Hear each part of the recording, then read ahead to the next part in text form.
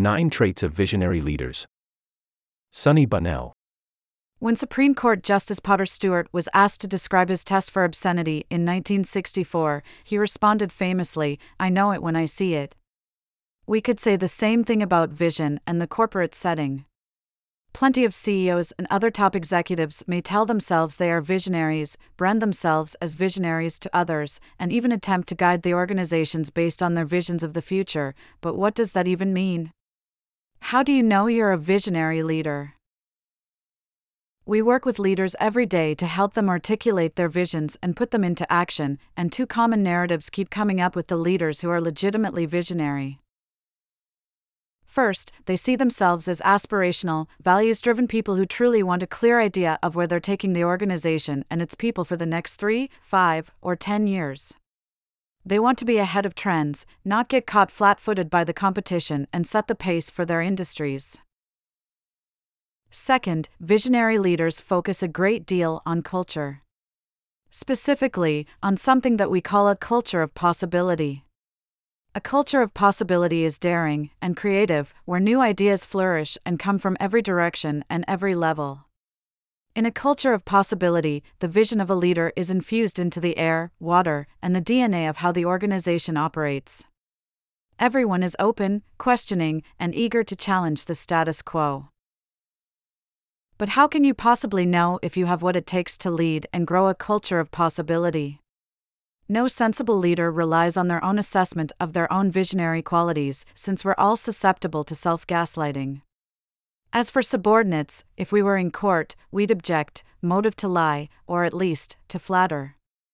You can't even rely on results to confirm that you're a visionary, because the early years of trying to steer an organization in a new, visionary direction can be chaotic and often appear counterproductive as you and your people put new methods, tactics, and strategies in place.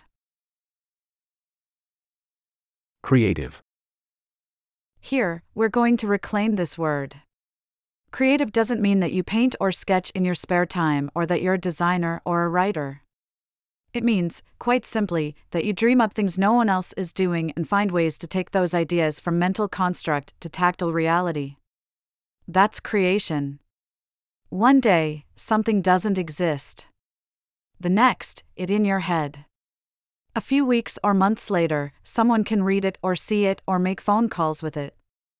You're burdened with the impulse to take things apart, tinker, and solve problems no one else wants to be bothered with.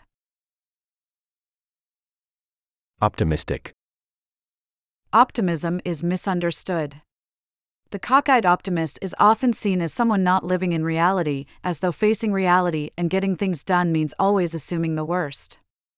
There's nothing inherently useful or leader-like about pessimism. Pessimism doesn't make you wise, and it doesn't make you ready. In our experience, pessimism simply robs individuals and organizations of their spirit to get things done. To be fair, too much optimism leads to blindness or hubris, just as dangerous. But optimism in just the right measure is empowering for a leader. It makes the people you're leading believe anything is possible, that you have a plan, and that when things go wrong, which they will, you will be focusing on how to fix them, not who to blame. Daring. You can't be a visionary in a vacuum. There are no vacuums. Whatever field of endeavor you're working in, someone was there before you. Which means, in order to pursue a vision, you will have to oppose someone or something that's already established. You'll have to dare to say, "I'm better than you. I have a better idea. I'm going to show you."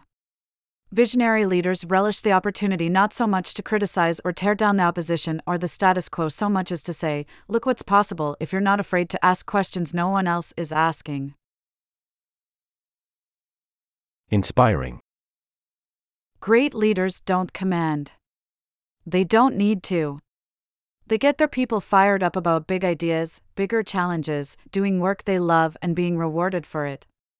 They're charismatic, even hypnotic.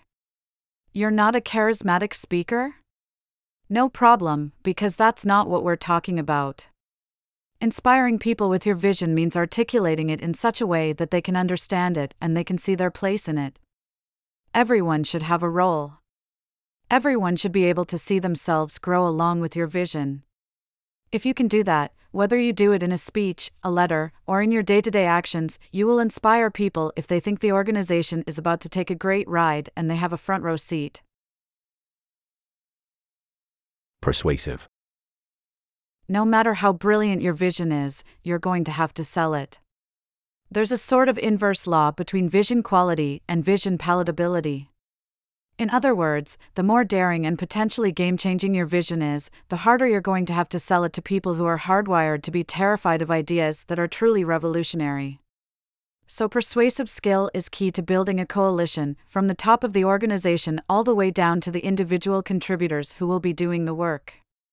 Empathy, communication skills, persistence, and understanding of the natural human aversion to come into play here in a big way. Confident. In pursuing a vision, you're going to be hanging your ass, and your organization's collective ass, out over the edge on the regular. Everyone who is nervous about that, which will be everyone, will be looking to you for reassurance. Are things going according to plan? Will the capital be there to fund your ideas? Is everything going to be okay? This is a fake it till you make it situation. Your confidence must be contagious. If you don't feel it, pretend until you can feel it for real. Obsessed. Obsession is a double-edged sword for a visionary leader.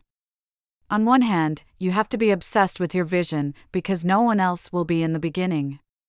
In order to develop it into something that can change the face of the organization, you'll spend long nights and long hours mapping it out, getting into the weeds, and making sure everyone else understands it.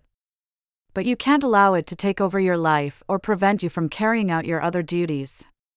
Channeled in the right way, obsession is more than a trait that a visionary leader possesses, it's also a marker of the quality and appeal of your idea.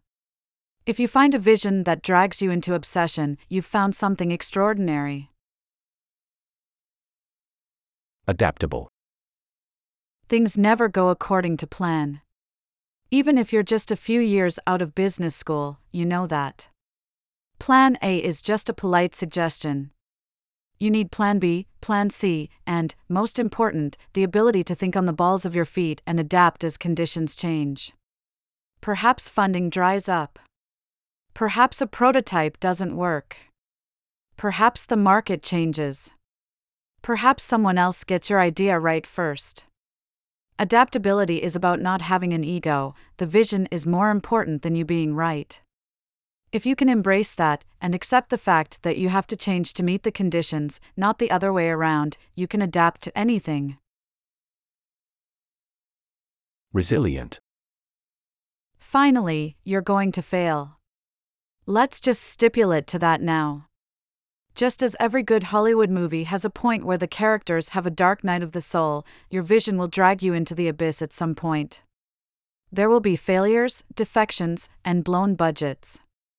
When those happen, you can quit or you can keep going.